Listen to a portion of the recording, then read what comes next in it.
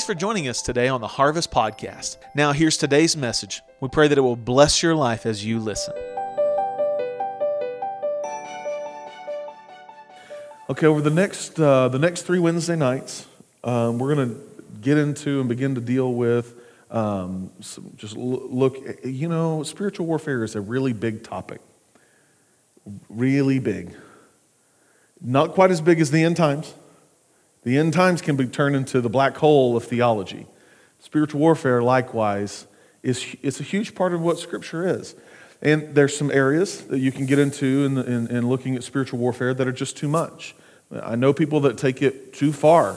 They turn what maybe is an experience into a doctrine, and we miss out on what God's trying to do in the moment. I've known people that had these meetings where in the meeting, they would people were seeing angels or gold dust or all kinds of stuff. And stuff we would look at and go, yeah, I'm not going to doubt that God could do that in the moment. I'm not going to turn it into a doctrine that says that if we don't have that we've missed God. It's where you can really get kind of off base on that. So over the next 3 weeks, we're going to look at spiritual warfare. And tonight, before we even begin to look at what the outer coat of armor and what the Bible talks about in that, before we ever get into any of that, I want to look at kind of work backwards, and let's work from the layers that you put on underneath the armor first. When I played football, there was certain attire that you would wear. In the military, when they get ready to go out, or a police officer, when they get ready to go out, before they put on their bulletproof vest, they have a whole other layer of things that they put on for a very specific reason. And so I want to look at scripturally what some of that is. The reason that we can have any of this is because we're in a covenant relationship with the Lord Jesus. Amen? We have a direct access, a direct connection with Him, because when we enter into covenant with Christ, we become one with Him. And so we're going to look at it from that context. And that's just a reminder of the way covenant was entered into in the Old Testament. There were 7 steps to that covenant and the way it all laid out. And you can go look at the story in Genesis when God made the covenant with Abraham, and it lays these out. The first step of any covenant that was made was a lengthy conversation. You never enter into a covenant casually or quickly, right? I don't know many marriages that lasted very long that started because of a weekend fling in Las Vegas and they got married because they didn't know what they were doing, right? I don't care what Carrie's song says. What have I done? What's his last name? What's my last name? No, it doesn't work that way, okay? Doomed to failure, okay? Lengthy conversations, okay? It makes that whole process work a lot better. Then there's the exchanging of coats, which is symbolic of the exchange of authority. For instance, one of the reasons in the story of Joseph in the coat of many colors, one of the reasons his brothers hated him is because their dad gave him a coat of many colors. It was representative of authority. It was new. It was not something easily done. And so that was one of the reasons that sparked that. The third thing was the exchange of belts, which is symbolic of resources and strengths. What's a belt do? What's a belt good for? It's not just a fashion trend, but it actually serves a purpose. It's to keep your pants up. If you keep your pants up, it keeps you from being embarrassed, right? Some of you are like, I don't know about that. The problem is it keeps you from being embarrassed. So what you're saying in the exchange of belts is that I'll use my resources, I'll use everything that I've got, my strengths, to help keep you covered so that there's no embarrassment caused to you from what I have. What I have is yours and what you have is mine. We're equally entering into that. The fourth part of it would be the sacrifice of an animal.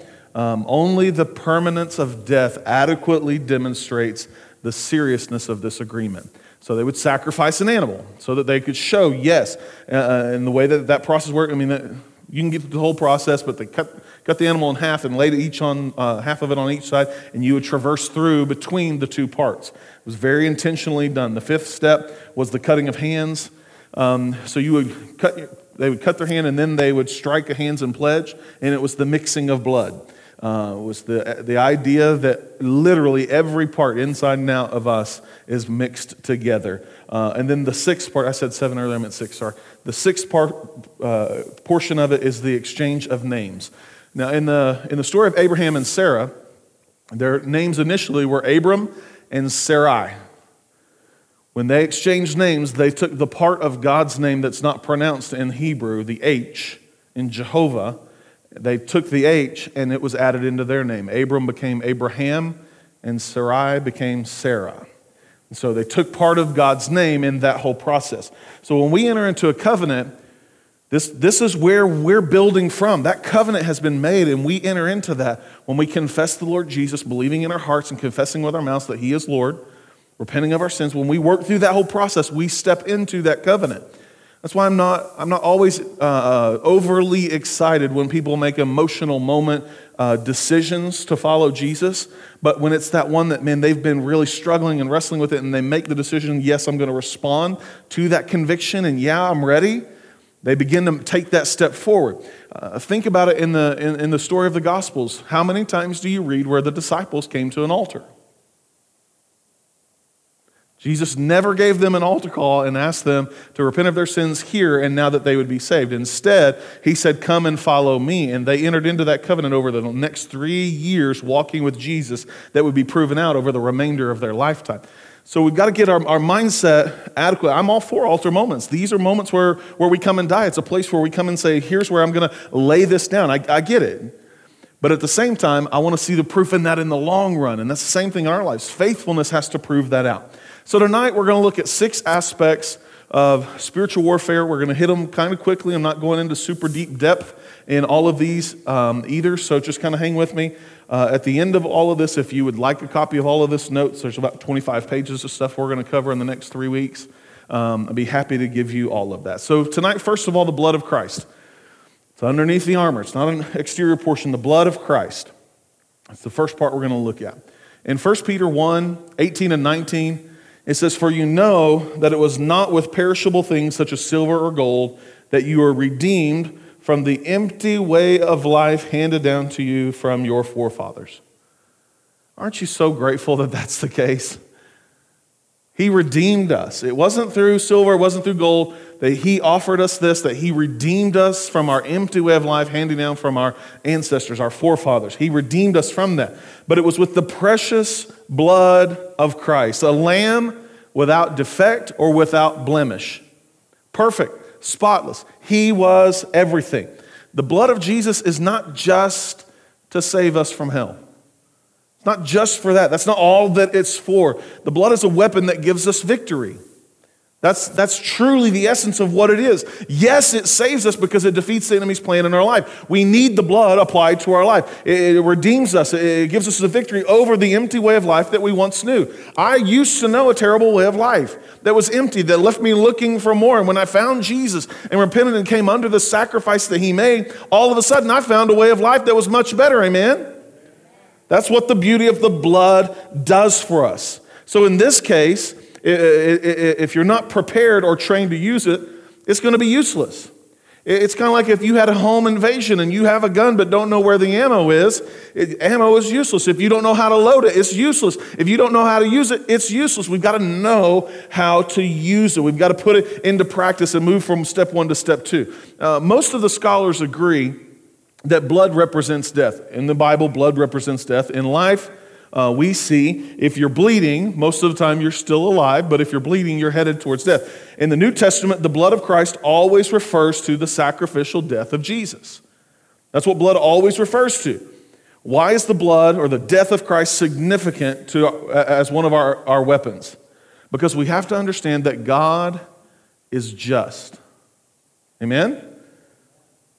He's just. He always does right. He always puts it into practice.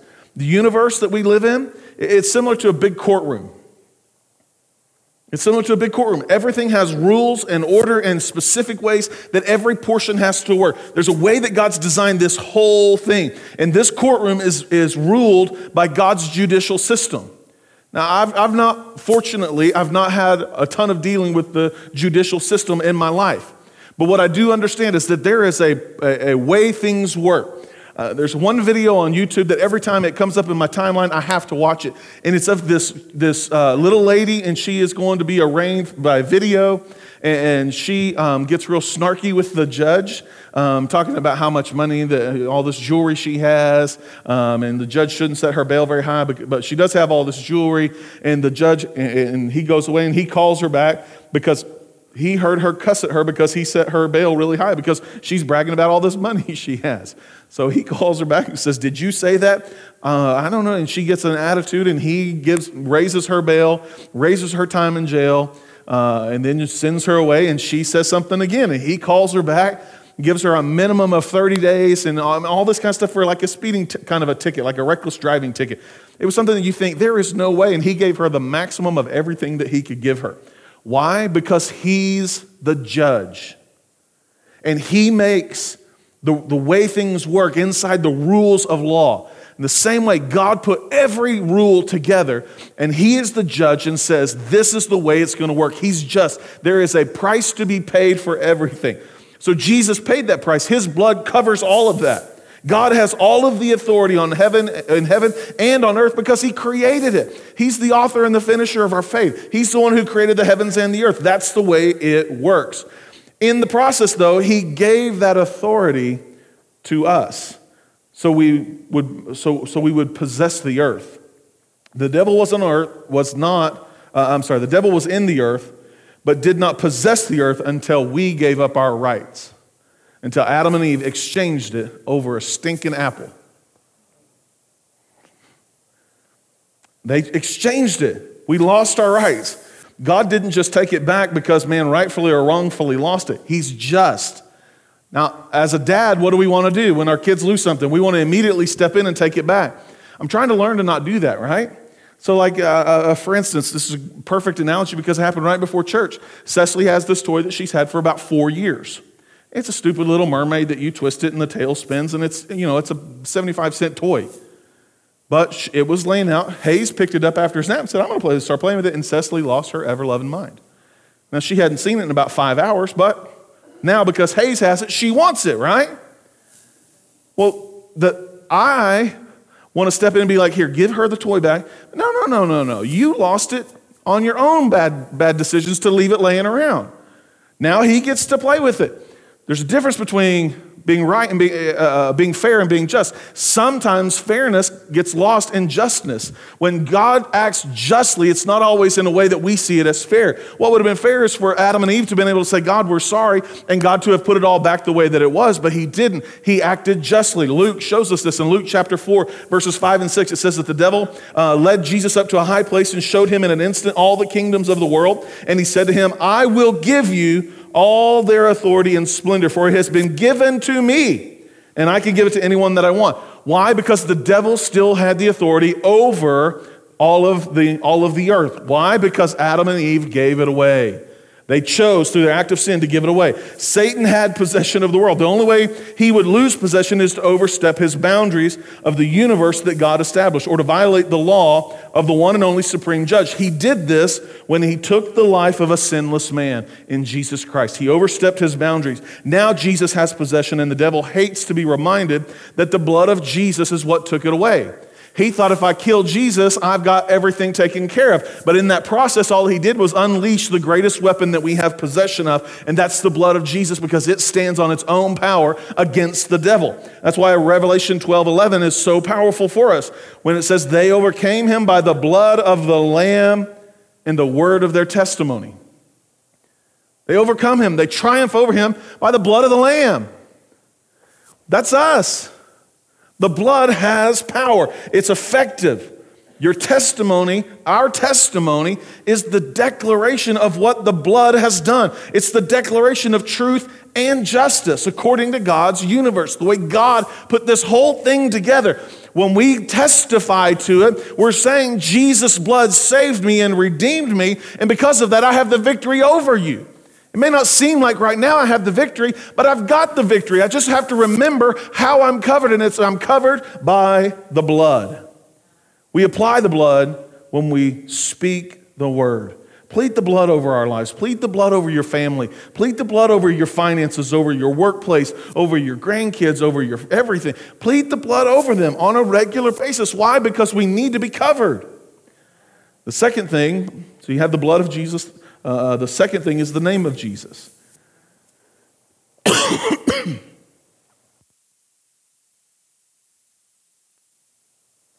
Sorry, I didn't mean to cough in the microphone. I thought I hit the mute button. In the Bible, we see that a name is more than just an identifier, right? It's more than that. In the Bible, people were very conscious of the meanings of names. How many of you, when you named your kids, you looked up what their name was going to mean? Anybody? We did. We went through them names, right? We found all kinds of unique, interesting connections to the way that it all works. We're big on family names. All of our children's names are very specifically chosen and very specifically named so that their middle name is after a family member who we wanted them to bear their characteristics and their traits. We were very conscientious in that choosing. We were conscientious in what the names meant. We did it on purpose because that's the precedent we found in Scripture.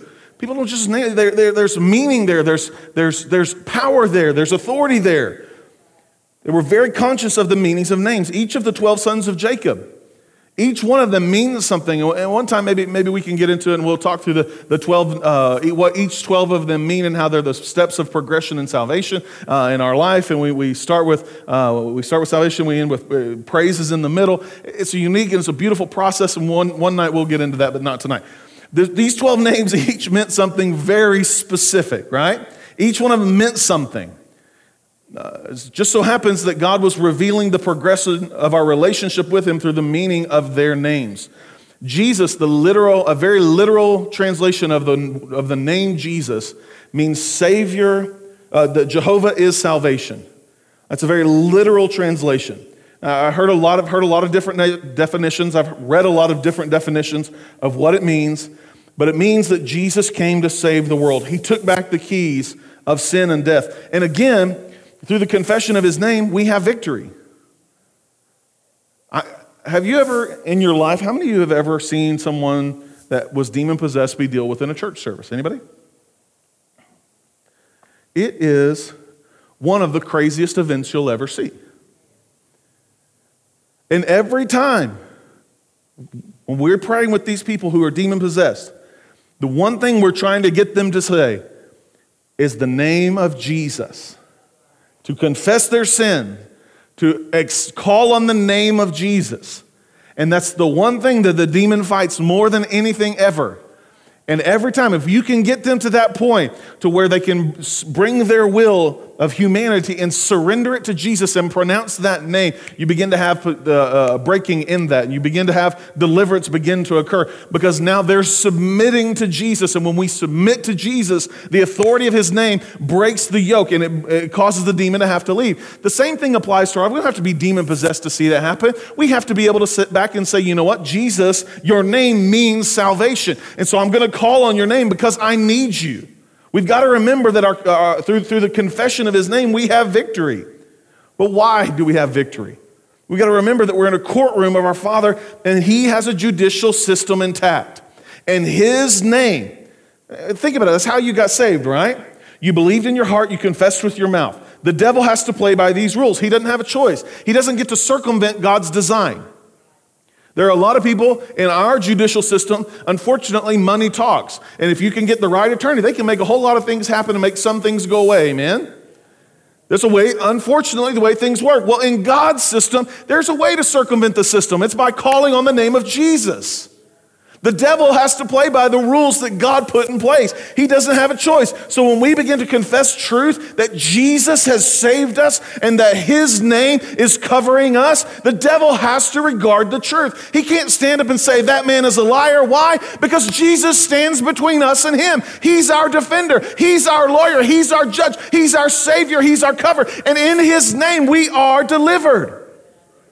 And in that name, we're added in. We are entered into adoption. We are made one with Jesus. You have full rights. We have full rights to the judicial system that God put in place because we are His.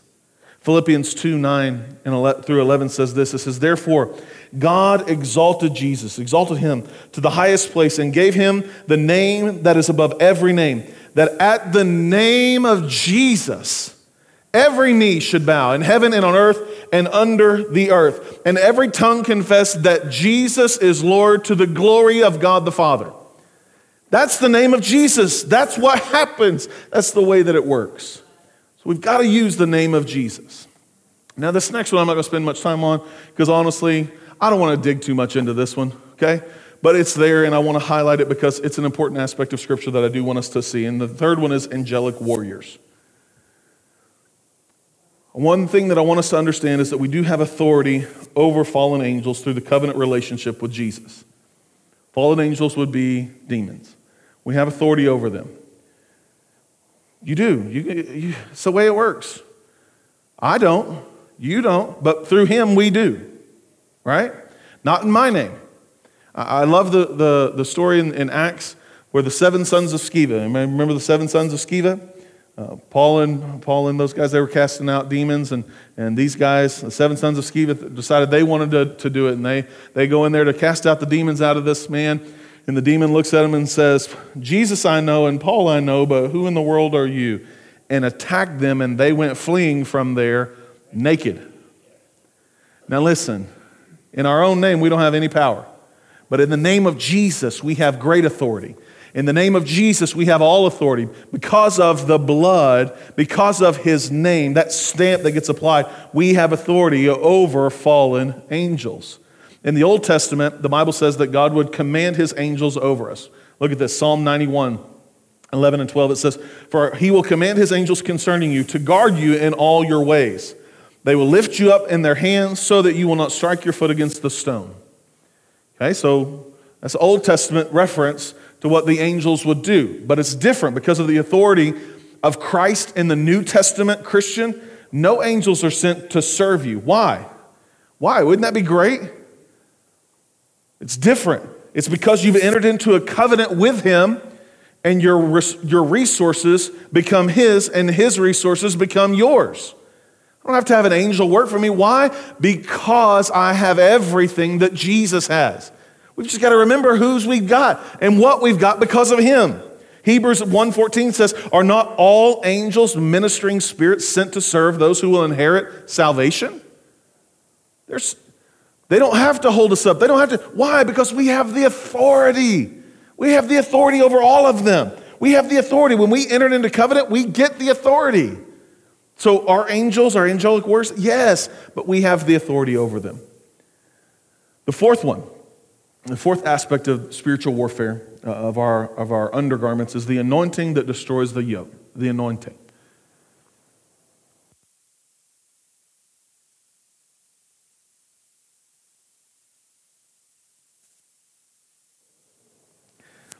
You keep that going, I'm going to end up an OSU fan or something.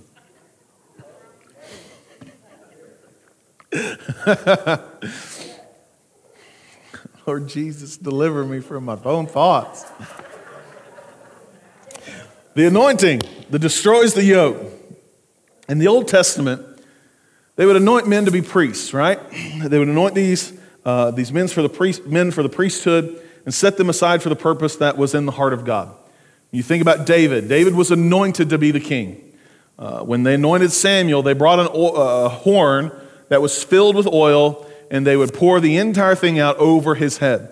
I can remember one year at a discipleship camp, a winter camp, when the speaker decided he was going to illustrate this idea of the anointing, and grabbed my friend Robbie, who was the DYD, and had him come up there, and they had brought this, the little kids' plastic pools, right? Set him up there in it, and he's got this whole vial of oil. In the middle of winter, Robbie has to go outside to get to his room, and he takes this entire thing of oil and just drenches him in it. And didn't tell him before service he was going to do it. That guy never got invited back to another camp to speak. But it went everywhere. The top of your head, it worked its way into everything. Robbie said he felt like for 3 days, every shower, he was getting oil off of his body from a different place that it had worked its way into some crevice of his body. That's the way the anointing works. They would put it over you, and the anointing would preserve you. It would keep you from decaying. It caused things to work a little bit smoother and a little bit better. The anointing makes things different. See, Jesus came as the anointed one. That was his purpose. He is the holy and anointed one. But we've got to understand that the anointing comes with a call only to a willing heart. God wants to anoint each and every one of us for a purpose, but we've got to come with a willing heart and allow him to anoint us to fulfill that purpose. God has an anointing for you. It's not just for those of us who are standing behind a pulpit. It's way more for each of us when we walk out of this room. The anointing helps us to live and to fulfill our purposes outside of this room, because that's where Christianity truly happens. It's lived out in front of people, and we need to be anointed to fulfill the purpose that God's put in our hearts. We've got to be willing to take that step forward. But if we're not willing to do what God's asked us, there will be no anointing that comes for it. My dad, when I was about 14 years old, I can remember my dad working through this really struggle with the Lord. And I can remember it was during one summer when I had this camp experience. I was really interested in what God was doing. And I remember coming to my dad and saying, what is it with you these days? You pray longer, you pray louder, you pray harder, you read the Bible more, your preaching is better. There were all of these things. I was like, what is the deal? And I remember him looking at me and saying, I remember about 10 years ago, the Lord asked me to come on a journey, and I was scared and wouldn't do it. This time, I'm going to say yes. And there was an anointing that came upon his life. Friends, we've got to be willing to say yes. The anointing that you need for your workplace, the anointing that you need to deal with your kids, to deal with your grandkids, the anointing that you and I need never comes without a purpose. It always comes with a purpose for those who are called, and it's a purpose call, never comes without the anointing. God has a reason for giving it to us. The thing is, God's not going to give it to us if we're not going to say yes to the purpose. We've got to be willing to go for it. We've got to be willing to take that step. Isaiah 10:27. It's the verse that we all know about the anointing. And it says, and it shall come to pass in that day that his burdens shall be taken away from off your shoulder and his yoke from off your neck. And the yoke shall be destroyed because of the anointing. Because of the anointing. Now, one of the interesting theologians that I read in researching this verse, because every translation says it differently.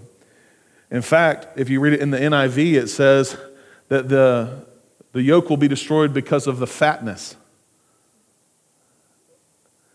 I don't know about you, that doesn't sound too happy, right? I mean, it's kind of like, you know, as the old Chris Farley sketch where he's trying to get on the coat. That guy in a little coat and just rips the whole thing apart. That's not exactly the idea I'm looking for. One of the best ideas that I've ever read on this theologian said that the oil, when it would work its way into the yoke, it wove its way into every portion of the yoke until the yoke could not hold on any longer. You ever had a moment where there was something coming against you, there was some attack from the devil that had come your way, that the anointing just began to work in your life, and the closer that you pressed into the Lord Jesus, all of a sudden that yoke just began to slip its way off? All of a sudden it begins to go away. The idea is that when this oil would work its way in, when the anointing oil gets worked into that wooden yoke, that slave, the yoke is a heavy weight that's put on an ox's neck to keep their head down so that they stay plowing in a straight row. The idea is that there's no purpose. They're just doing what they have to do because the yoke is on them. But when there's a purpose in our life, we have to have our heads up to be able to see it. And the anointing will destroy that yoke. But we've got to say yes to the purpose of God so that we can do what he wants. And then the anointing destroys that yoke so that we can go where God wants us to go. He's going to break it off of us, but we've got to allow the anointing to work in our hearts. If there's no purpose, there won't be an anointing. Guess what? If we're going to win the war that's in front of us, we better accept our marching orders. We better say yes so that the anointing can accomplish its given task in our hearts. One time I thought this would be a great idea to put on this little, they'd cut off a fitting of a brass pipe. I thought, oh, that'd be funny. It looks like a ring. Ha, ha, ha.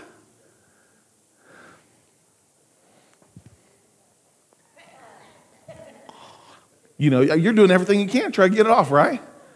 You know, you're licking your finger and hoping to God you don't cut your tongue while you're doing it. You know, it's just, you're doing everything you could. can't get this thing off.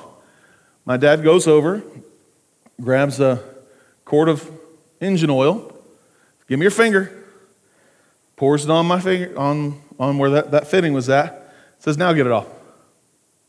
Thing just worked right out. The anointing makes things that were impossible before possible now. The anointing makes things difficult now easy then. Not that it's any less work to do it, because the sacrifice and the price we have to pay for the anointing, the saying yes, the denial of all of the other things that we want in the process are going to cost us something on a personal level. But it's worth every sacrifice we make. It's worth it. Because the anointing is not a burden. The anointing is a burden lifter. We've got to have the anointing. It's important that we have the anointing. Next is we've got to be clothed with Christ. We've got to be clothed with Christ. Now, Ephesians really lays this out well. Ephesians chapter 6, verses 10 and 11 and 14. 10 says, finally, be strong in the Lord and in the power of His might. His might. Now, I like the way that says it on purpose. In the power of His might. Not mine. Not yours. His. His might. Other translations say in His mighty power. That's fine. But in the power of His might. I love the way that rings in my head.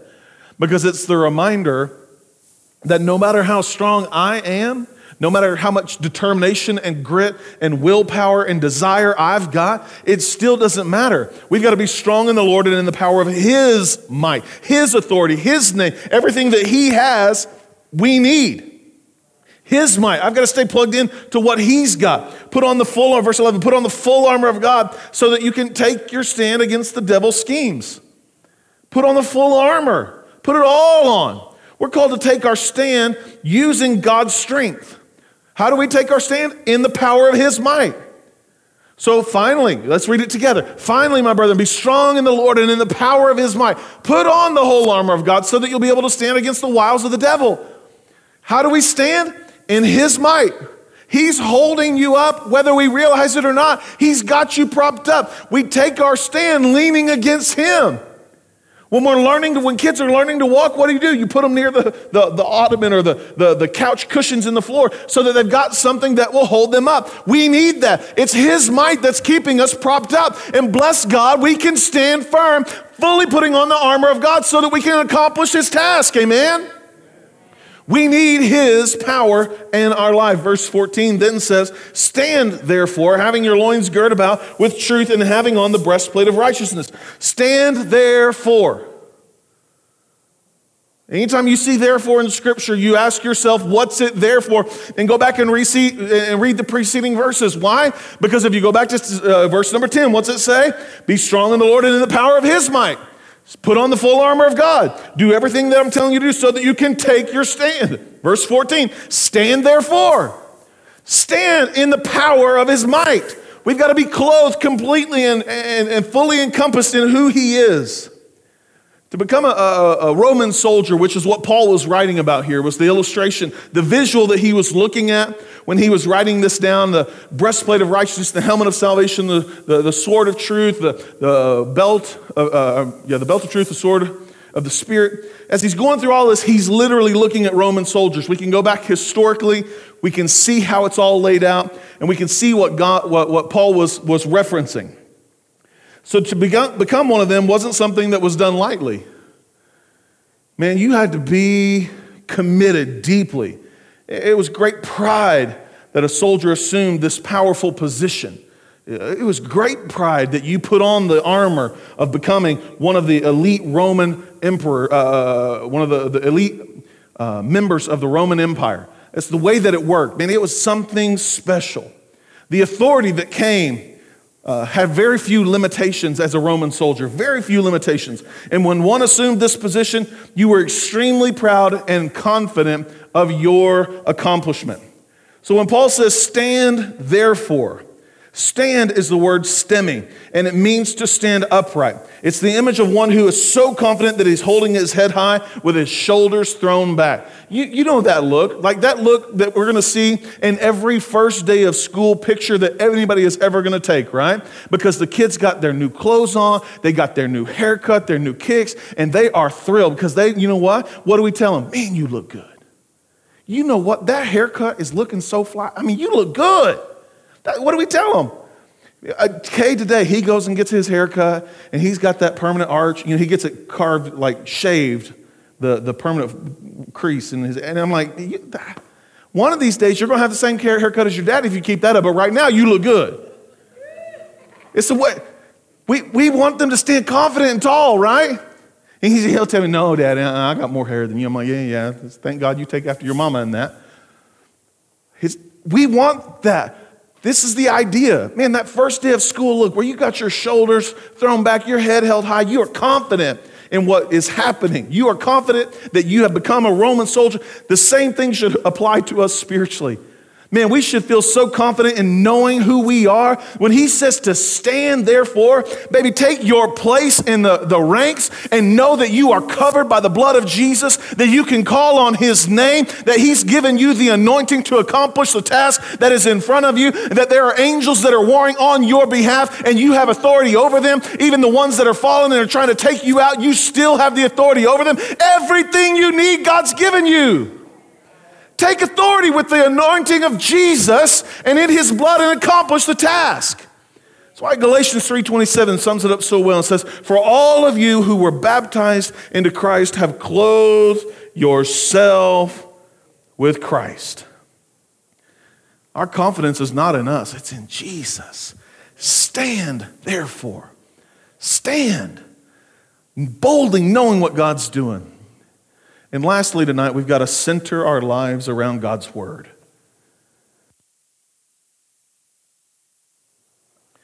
We can't run around from emotional moment to emotional moment and expect to make it. Spiritually speaking, that's the equivalent of someone who runs from one drug high to the next drug high. Don't get me wrong. I want us to have as many spiritual experiences with Jesus as we can have. But let's not turn it into an addiction moment where if we don't have the next high, that we've missed something. Let's learn to feed ourselves on the Word of God, knowing that he can and will sustain us beyond anything that comes our way. We don't have to run from emotional moment to emotional moment to emotional moment.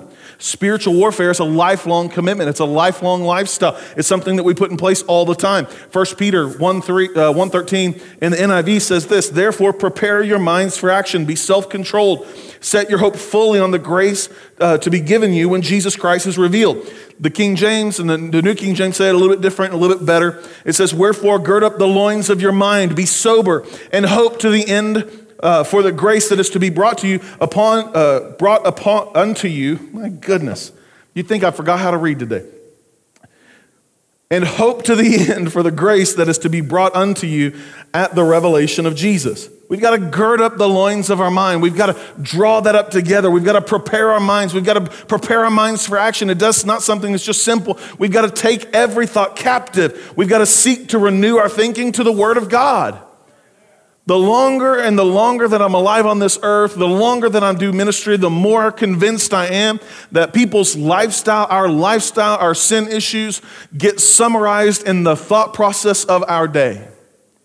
You show me somebody who struggles with lying, I'll show you somebody who constantly dwells on mistruth. You show me somebody who constantly struggles with deceit, and I'll show you somebody who is constantly telling only portions of a whole story. You show me somebody who deals with gossip, and I'll show you somebody who is constantly filling their mind with TV shows that are about gossip. I'm telling you, the more and the more and the more that I see people filling their minds with things that are contrary to the Word of God, we wonder why our lifestyles live out the way that they do. What are we allowing our minds to dwell on? See, it's the loose, the dangling, the uncommitted, the unrenewed areas of our mind that the devil uses to wage war against us. What does the Bible say? That he's not able to tempt us, but we are tempted by ourselves, right? It's when our own thoughts and desires get carried away, that we fall into sin. The devil's not bringing anything against you that he hadn't already figured out because of our thought processes that would be the perfect attack for you. Come on, think about it. I've never had the devil tempt me with something I hadn't already thought about. I've never had the devil tempt me in an area that I hadn't already, some way, form, or fashion, kind of traversed down that road. We've got to win the war in our mind. Don't allow any area, not one single area, to go unrestrained, unbrought in, not committed, wholly committed to what Jesus is trying to do in our hearts. See, what the devil did to hurt you, God will use to bless you. If you'll submit that situation fully to Him. If you'll submit it fully to Him. See, I think God uses those moments to prepare us for the greatest moments of opportunity our lives are ever going to see. And those moments are going to be made available to us. Every head bowed and every eye closed. Maybe you're here tonight and you'd say, you know what, Pastor, I'm struggling. I need the Lord to help me. I need the Lord to do something in my heart and in my life to see me past this. And tonight, I'm willing to step up to the plate and say, you know what, I'm gonna pay the price. I'm gonna begin to use the weapons that God's placed in my life. But we've got to first acknowledge what we're not so that we can see what we need. Maybe you've got an area in your life you're just struggling and you say, tonight, I'm going to commit to begin to use the weapons that God's already placed in my life. If that's you, would you slip up a hand? Okay. All right. Who else?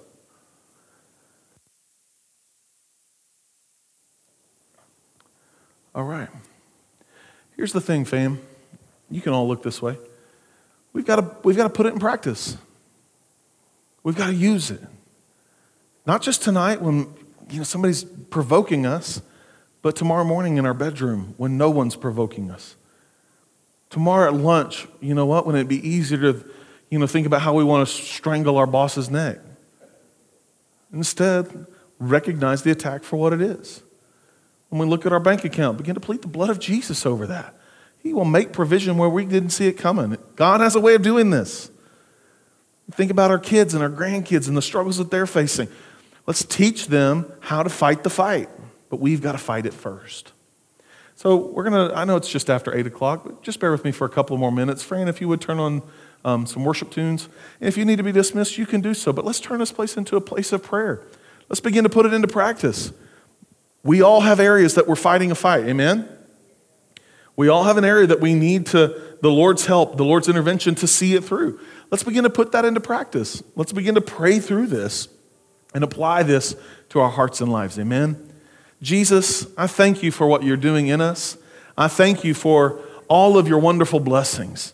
God, tonight I pray in the name of Jesus that we would arise and awaken to the level of authority that you've given us as being yours. And God, that we would step into new dimensions of using your power and using your equipment and using the weapons you've already given us to win the fight today. God, help us to rise, to be victorious and accomplish what you have in store in Jesus' name. Let's pray.